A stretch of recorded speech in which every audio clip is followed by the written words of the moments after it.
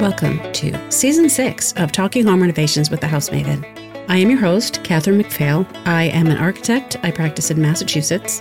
My specialty is additions and renovations to older homes. I'm especially interested in sustainable renovations and new technologies. This season, I'll be speaking with women in renovations. These women could be in construction, real estate, design. It could be homeowners with a story to tell. Each will bring her experience and advice to people who are planning a home renovation of their own.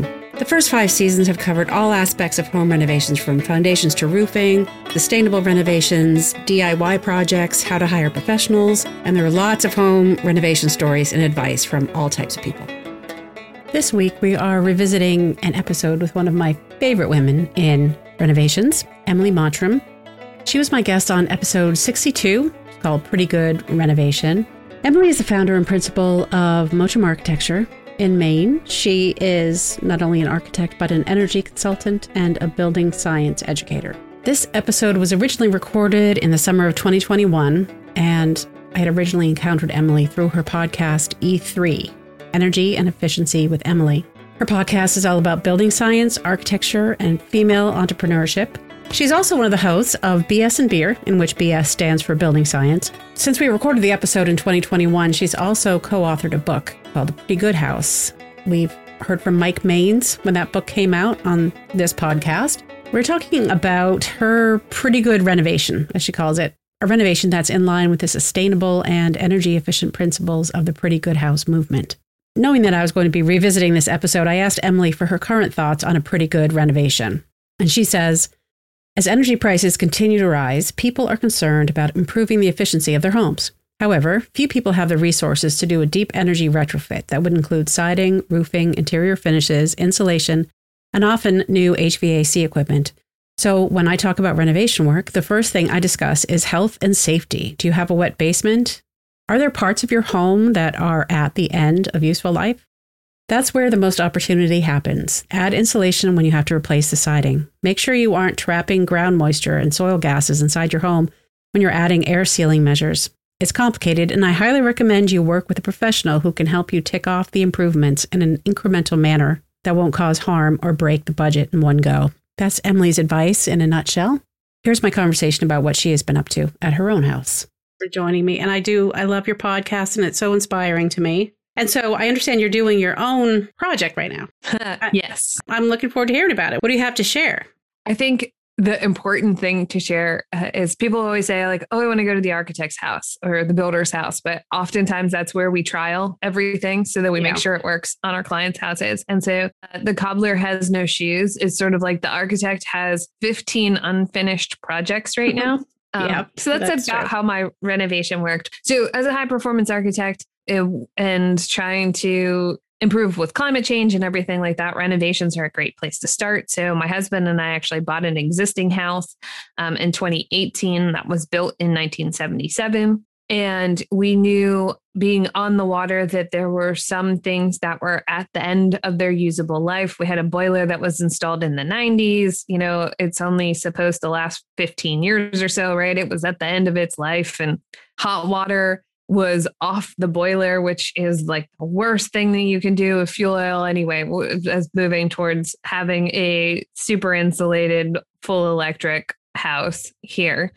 But scope creep is a real thing. And every time you touch something, and this is really important for homeowners, is in renovation work, you tend to touch more things than you think you do. So every time you remove a wall, that means you're working in the room that you're in and the room that you weren't in. So, and then that continues throughout. And so the project started, we couldn't travel much this year. So we just decided to use some of our vacation time to try to crank out some projects that needed to happen before other bigger projects needed to happen. And one of them was our house had an old gas fireplace that was not connected anymore. And it had a wood stove from 1977. And part of the stuff that I learn and just keep learning more and more about as building science improves is indoor air quality and everything else. And so this old wood stove from 1977 seemed like a bad choice. It was in our kitchen. So none of that heat was really translating to our living room, which is where we hung out. And I thought, now's the time to kind of change this out. So we got a zero clearance wood fireplace insert that looks more like a fireplace, but meets all of the EPA 2021 emissions guidelines. It has fresh air directly to it. It doesn't draw air from inside of our house. And we were just going to replace the gas fireplace with this new insert and get rid of the wood stove on the kitchen side of our house. But one project led to taking down the whole block that was in there. So there were bricks on the backside where the wood stove was. And then there was like a concrete mantle on the gas fireplace on the living room side. And as we started taking things apart, more things needed to come apart. And all of a sudden I had an open concept between my living room and my kitchen. And I went, somebody convinced me to put this back because I don't want to now. In fairness, we have trusses, so none of that was supporting anything. When we tore it all out, we actually found cut trusses and cut floor joists. So we were able to structurally repair those, which was great. So we fixed those and decided to put the fireplace on the other side. So we actually just rearranged our living room 180 degrees and we built a half wall in between so that the couch could back up to the half wall, but it's open to my kitchen and living room. But that led to patching the holes in the ceiling. It led to fixing structural repairs. It led to building out an entire box for the new wood stove that we had already purchased. So we now own, so it needed to go somewhere. And this is Maine, so we do lose power. So we kind of wanted to have that extra backup as part of it. So we started working on that and recreating a built-in that was part of the big fireplace block. But now we don't have any flooring where the fireplace block was. So this is where I say the cobbler has shoes. My infinite plan was actually I rolled a rug out over top of the area that doesn't have any flooring. And we're sort of living with that currently, because when we pulled that up, we realized we had some particle board subfloor, which is not great. Can't put wood flooring over top of it. So we have a pile of wood flooring to put down, but we need to put subfloor down. But in order to do that, we actually have to take out our baseboards that were attached to the oil boiler. So we had to take the oil boiler out. So we had to put in heat pumps. So currently this project is in the middle of the phase where we just had heat pumps installed 2 weeks ago. So now we can take the heating system out. We actually are having fresh air ventilation also put in at the same time. The company does the same thing. So in September, they're coming to put in fresh air ventilation, which is awesome. And then we'll be able to take out the baseboards and put in the flooring. So what started as a fireplace swap out turned into a whole systems project. But all that followed along with the main goal for what we want to do, the oil boiler chimney goes through the south roof slope, where I want to put solar panels in the future. So we knew that needed to come out. We knew it was going to come out, and it just came out sooner than we expected. So I just want to forewarn anybody who's doing a renovation, it snowballs really quickly. And it doesn't matter if you're the architect. In fact, I should take my own advice and know better, because if I was doing this with a client, I would have sat down with them. We probably would have come up with the open concept plan long before demo day. We would have worked through all the ideas, like, now's your opportunity to do X, Y, or Z. What do you see the long term? Because I didn't do that. I mean, I had drawings, I had things that I was going to use with our contractor who was here helping us, but that scope creep is a real thing. And you have to remember that when you touch one thing, you touch every surface that it touches also. So that's that's the rundown on what's going on at my house. And so it's partway finished. Is your husband an architect? My husband is not. He works in the building trades field. He is trained as a mechanical engineer. So he was less excited about the plan changing every day for the creative that I am. Oh, we could do this. This is great. Our contractor is actually a friend of ours, and he was brilliant. He was like, whatever we decide tonight won't be the plan at breakfast. Whatever we decide at breakfast, that's what we're going to do that day. And so he rolled with it. My engineer husband was like, why does the plan keep changing? And he has graciously allowed me to start working on all these projects. And I mean, he loves the end result of a lot of the things that we've done. He gets to have his input and things that he wants to put in as well, but maybe wasn't as excited about living in a construction project for now going on 4 months. We started this in March. Yeah, it's amazing how long it takes. And you're right, how you touch one thing and then you can't do this other thing until you do this, but you can't do that until you do this. I'm kind of living through that right now in a really seemingly simple kitchen. It wasn't even a renovation. We just were basically redoing the floor and getting a new stove. And that has turned into so many other things. You know, the things that we would tell our client, like move out if you're going to do a major renovation like this. I did not cover enough things while we were sanding sheetrock dust, and sheetrock dust will be in everything I own for the rest of my life. So if you're not moving out and you're touching anything that has sheetrock on it, cover anything you don't want to dust. Yep, that's a very good one. I had a carpenter who convinced me it was okay to use his saws and everything down in my basement because it's an unfinished basement. Except for that, he didn't do anything to cover anything. There's sawdust for years, for about 8 years. There's been and it's not safe. That is not safe. But yeah. I feel like maybe we think we can handle it because we're architects. Somehow that makes us, somehow being architects makes it, I don't know what, like magically okay. Like we can live through things that other people can't. I mean, it's still upsetting. I think we just know what to expect is the difference. And it really pushes further that you would convince a client not to do those things because you've personally lived through it. Like, you know what it's like to live in, a pile of construction dust and debris and all of that.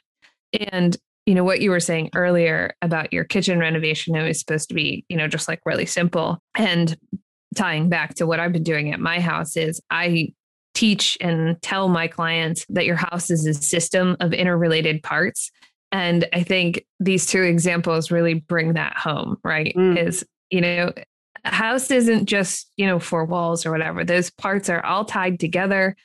They work together as a system.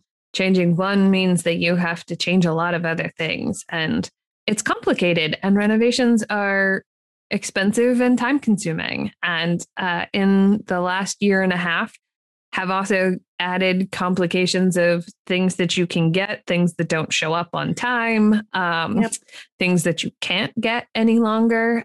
So it's been a fun and interesting time to practice architecture and build. That is definitely for sure. It has been an exercise in patience too. Like having to change direction because something's not available or won't be available. Like right now, windows are out 22 weeks, I hear. Yeah. That's a long time. That's almost half a year. It was always the stick about European triple pane windows. If you can get past Americans not being familiar with tilt and turn as a style of window, like, Europeans just don't even think twice about it because that's what they've had for the longest time. But so if you can get past the style of tilt and turns, which are actually fantastic in the way that they work. They are. So if you can kind of get past that, it was always, it's a 8 to 10 week lead time. This is pre-pandemic. Now I can still get my European tilt and turn windows in 10 to 14 weeks, which is half the amount of time that the new American, the local American made windows that used to be able to get in 2 to 4 weeks are now, 16 to 18 weeks or 20 weeks, like you said. So, but back to your project. So what else are you planning to do? I'm planning to do lots more things. So it started out, the bones of this house really are great. It's in a great location. And it had a really great layout.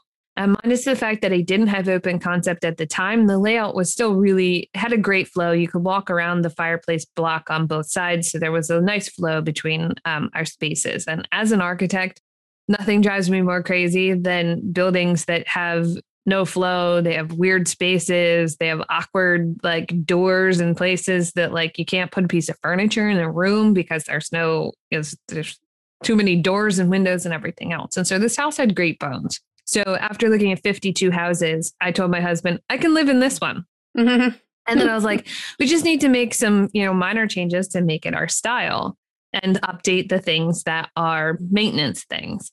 And he has now determined that I would like to touch every square inch of the house, which is kind of true, but also just that's how renovations work. You just can't touch one thing and not touch something else. So for what I do in my primary practice of having, all electric, low chemical, carbon storing buildings, I'm trying to pull into my current house. So we talked about having to replace the wood stove with something that's better for our indoor space, then replace the boiler system. Actually, the very first project that we did was put in a heat pump hot water tank, because making water off your boiler is the least efficient way to make hot water. Your oil boiler running all summer long to keep itself warm so that you can have water once a day when two people take showers just seemed crazy to me. And so the first thing we did was a heat pump hot water tank. And then now that we've done the heat pumps, we can take out the heating system, which will give my south facing roof slope back. But when we bought this house, they said the roof would need to be replaced probably in 5 years. We live on the saltwater. And so saltwater is really difficult on building materials. The roof is just kind of end of its usable life. I mean, honestly, I think it's at 30 some years anyway. So, I mean, it's kind of at the end of its product lifespan anyway. It's an asphalt shingle roof. So the next things we will do likely will be roofing and solar panels, which will charge my electric car that I have. And so then followed by, I'm waiting up here in Maine. There's a company called Timber HP that's putting together a wood fiber factory. They're going to do wood fiber bats, wood fiber blown in insulation, and wood fiber board insulation. Yeah. So what I'd like to do is our siding also had a 5-year lifespan on it, because although most people think that vinyl siding is maintenance free, that is not really the cost, and it does have a lifespan, and saltwater is difficult on vinyl siding. So the vinyl siding needs to come off, and we have 2x4 walls with fiberglass insulation in them. So I am at least lucky that there's fiberglass insulation in my walls, because it could have been nothing. So there's that. Could have been nothing. So it's interesting. If I had bought a house like a 1977 house, I think I'd feel more open to changing things about it without feeling like the nostalgic sort of feeling I have for older houses.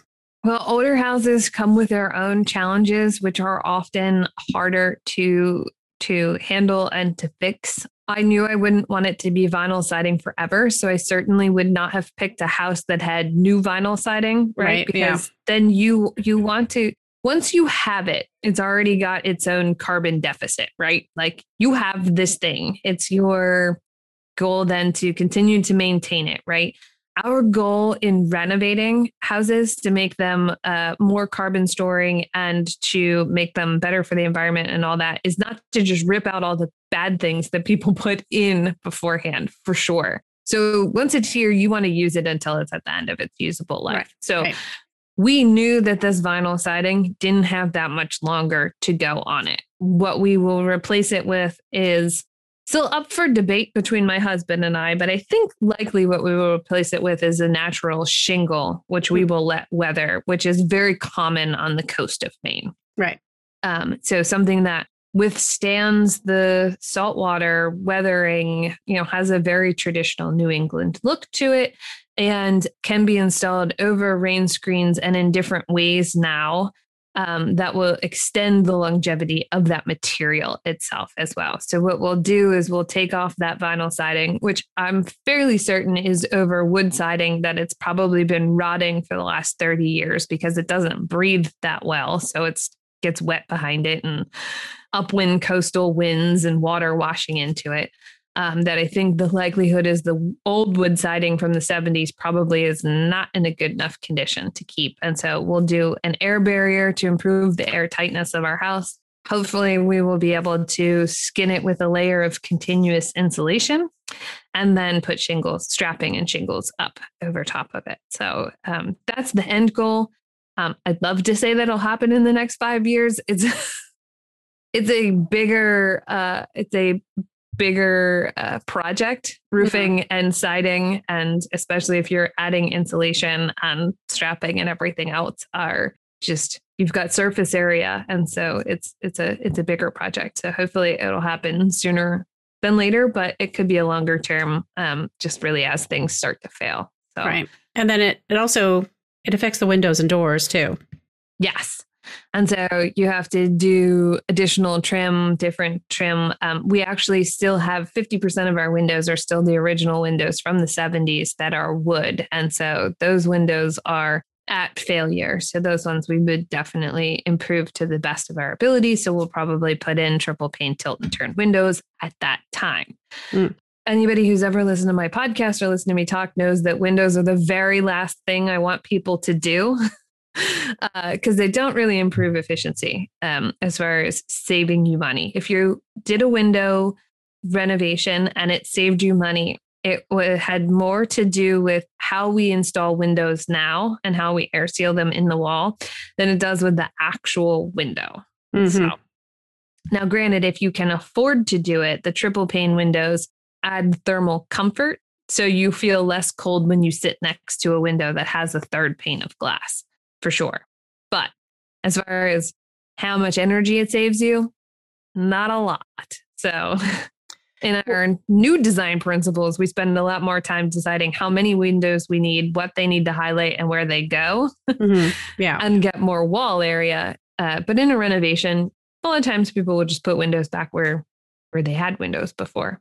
Do you have, let's say, top 3 tips for people who, when renovating their house, they want to improve the environmental friendliness of their house? I think it depends on whether you're doing an interior or exterior project. So if you're doing an interior renovation project, I would definitely encourage people to look at what the material content is. So what are the materials that you're bringing into your house? Because, VOCs, plastics, adhesives, a lot of that stuff can get trapped in our tighter homes. So as we improve the efficiency of our homes, we're oftentimes making them tighter. And so we have to be a little bit more careful about the things that we bring into and put into our houses. So if we start asking the questions and homeowners start asking those questions, we'll move the market forward where we won't have to ask those questions anymore because we'll just be getting things that are better as a rule of thumb. But like zero VOC paint is almost a standard now. It's not hard to get zero VOC paint. Do that. It's important. So if you're doing things on the inside of your house, ventilation and, what is in the materials that you're putting into the house is important. If you're doing an exterior project or looking for low-hanging fruit, we always say that air sealing is the best bang for your buck because it's usually pretty cheap. Caulking is something that you can do as a homeowner. You can have somebody do for you, but it's really important that you are not trapping moisture then inside of your house. So if you want to do an air sealing project and you want to improve the drafts and the leakiness of your house, make sure that you're not going to create another issue by trapping moisture inside or trapping fuel gases from a wood stove, a boiler, a furnace, a hot water tank. And so if you don't know what I'm talking about, then I highly recommend that you hire an energy auditor before you make any changes. That will be a small amount of money that will be a huge value to you. They can prioritize a list of what you should do, what you should check off. So I always say water management first. Definitely don't want any water. After you figured out water management, air sealing, caulking lots of places, whether it's light fixtures or electrical penetrations, things that pop up into your attic. And then if you're really thinking about it, if you want to stay warm in the snow, oftentimes we will wear a hat and boots. So start in the attic or the basement. So those are the two kind of first priority spaces. If you can control air infiltration and the energy heat loss from the bottom and the top, you're making a huge impact. You have a lot less loss through the middle of your building. Mm-hmm. So those are my tips or takeaways for people. But I think it's important to have a consultant who can help guide you so that you don't create an issue you didn't previously have. Yeah, that's a very good point. Emily, tell me a little bit about your podcast, what it is, what it's about, how people might get the knowledge they need from you. Sure. So my podcast is called E3, Energy and Efficiency with Emily. I started it originally because I used to write a lot of blog posts, but I don't think too many people have time to read long-winded posts anymore. And I'm a talker, if you didn't get that already from this podcast. And so it's very easy for me to just talk about ideas on the podcast. And so it's branched out to first architecture. We talk about, what's good design? What are other architects doing? All of that stuff. We talk about energy efficiency, like how do we build a pretty good house? And if you don't know what pretty good house is, it's a funny saying, but go to prettygoodhouse.org to learn more about what's a pretty good house. This is how do we do a little bit better with what we're building? Like we don't want to build, and as code improves, we'll stop saying this, but until code gets as good as it gets, code is the worst house you can legally build. So pretty good houses, how to be better and do better at all of those things without having to do a certification program. So maybe you don't want to build a passive house and get it certified, but you want some of the knowledge on, how do I have better comfort? How do I have better air quality? How do I have lower VOC materials? And those things are kind of covered in Pretty Good House. And so we talk about efficiency on the podcast, and then we talk about female entrepreneurship. So where are my ladies out there? I want to really highlight and promote other women in architecture, construction, engineering, and trade-related fields, plumbing, electrical. Actually, I only know one female electrician, but really highlight out there, one, because we have a trade shortage. So we need everybody to be joining in the trades, no matter who you are. And two, because I think, and based on what I've talked to of a lot of other women, is we think we have to be perfect. So we don't jump into it right away. Everybody has to learn, no matter who you are. And so it's perfectly fine to ask questions. You don't have to be perfect at it at the beginning, and to just connect other women with other women in the field so they can share their stories, so they can be mentors, so they can say, it's not, there's no barrier to entry for women in the trades. We don't lift heavy things on our own anymore, right? Like we come up with systems. It's a skill that a lot of women have, and we just don't realize, or it isn't tied. Unfortunately, I think in our schools, we don't necessarily tie skills that we're good at. Like maybe you're good at math, can translate into the trade field. Maybe you're good at project management, translates into the trade field. Maybe you're good at art, translates into architecture and design build. There's so many roles to fulfill that we need to bring back excitement and enjoyment of the trade field. And so my podcast is to highlight other female entrepreneurs who are out there doing it, working for other businesses, and just being great at what they're doing. So I really like to bring them on, highlight them, put them out there, and show other people that, there's no reason why you can't. So that's what my podcast is about. You can listen to it on my website. You can listen to it on iTunes, Stitcher, and Spotify as well. That's awesome, Emily. Instagram's probably my primary platform. There is a great building science community on Instagram. So if you're not on the Instagram community, you should join in there. There is also, technically, I push some information to Facebook, but LinkedIn is another place where I connect with other professionals, where you share other trade stories, lots of people sharing articles and research that they've done. That's really valuable. And on Thursday nights, starting again full-time in September, we do a live Zoom show for the BS and Beer show. So BS standing for Building Science. And so that is a great place where we bring on other experts in the field, or just lay people, homeowners. We do a book club, book review. We're just starting to share the message of building science, to give it a good rap, and to let people know that it's a very sharing community. People who are free with their knowledge, who want to share, who want to see everybody succeed. And so all of our previous episodes are up on the BS and Beer Show YouTube channel.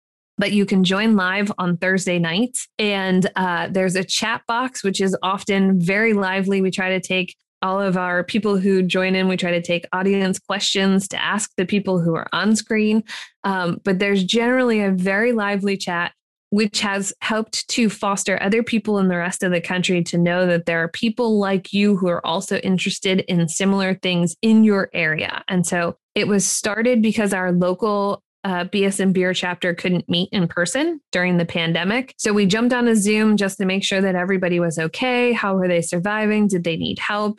Word got out to some people who know us, who are in other parts of the country, who then wanted to join. And the BS and Beer show was born. That's so great. That's so great. Evolved into bigger things, but we're really hoping to encourage it to grow other local chapters so that as people are able to get back together in person again, they've maybe connected with people in their area who are interested in similar things, but that the online show is also a great resource for people who want to learn more about heat pumps or have a client that doesn't know anything about induction ranges, and they can go watch an episode on induction ranges or kitchen ventilation. So it's a great resource to send other professionals or other clients to homeowners who are thinking about building to get more information on the crazy things that we talk about that we forget you don't know because it's been so long that since we learned something about it. So it's a great way to kind of add additional information on what we're doing and why we're doing it. So there's the BS and Beer show as well on Thursday nights. So how do you find that? Or do you have to get an invitation to the Zoom? There is a website called thebsandbeershow.com. It'll ask you to register the very first time that you go on there, and then it will send you a weekly reminder every Thursday that there's a show coming up. That is actually just through the Zoom platform.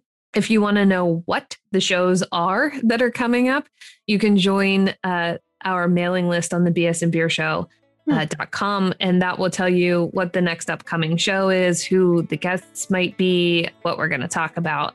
We also follow that up with a blog post on Green Building Advisor, where we encourage people, if they didn't get their questions asked, to go over and continue the discussion on Green Building Advisor. And then all of the old episodes are up on YouTube so that you can watch or rewatch or relearn. Some of them, even though I've been doing this a long time, we get some great people on who are experts in their field that I'm like, I'm going to have to watch that again. So there are in-depth episodes, and there are lighthearted, fun, scary building failures that we did on Halloween, where we dressed up and talked about scary building failures. We would really love to have more homeowners who are interested in building to come on, ask questions, tell us what they don't know, right? So we can structure shows about what you might want to know. And so it's a fun time had by all, usually.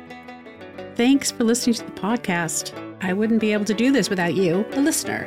I invite you to join me on Instagram at Talking Home Renovations, where we are building up a friendly community. Other ways to get in touch are in the show notes, including the weekly newsletter that includes photos from the episodes. It's kind of worth signing up for that. Talking Home Renovations with the House Maven is proud to be a member of Gable Media, the most engaged AEC network on the planet. If you're into architecture, check out what the network has to offer at gablemedia.com. That is GABLMEDIA.com. Until next time, take it easy.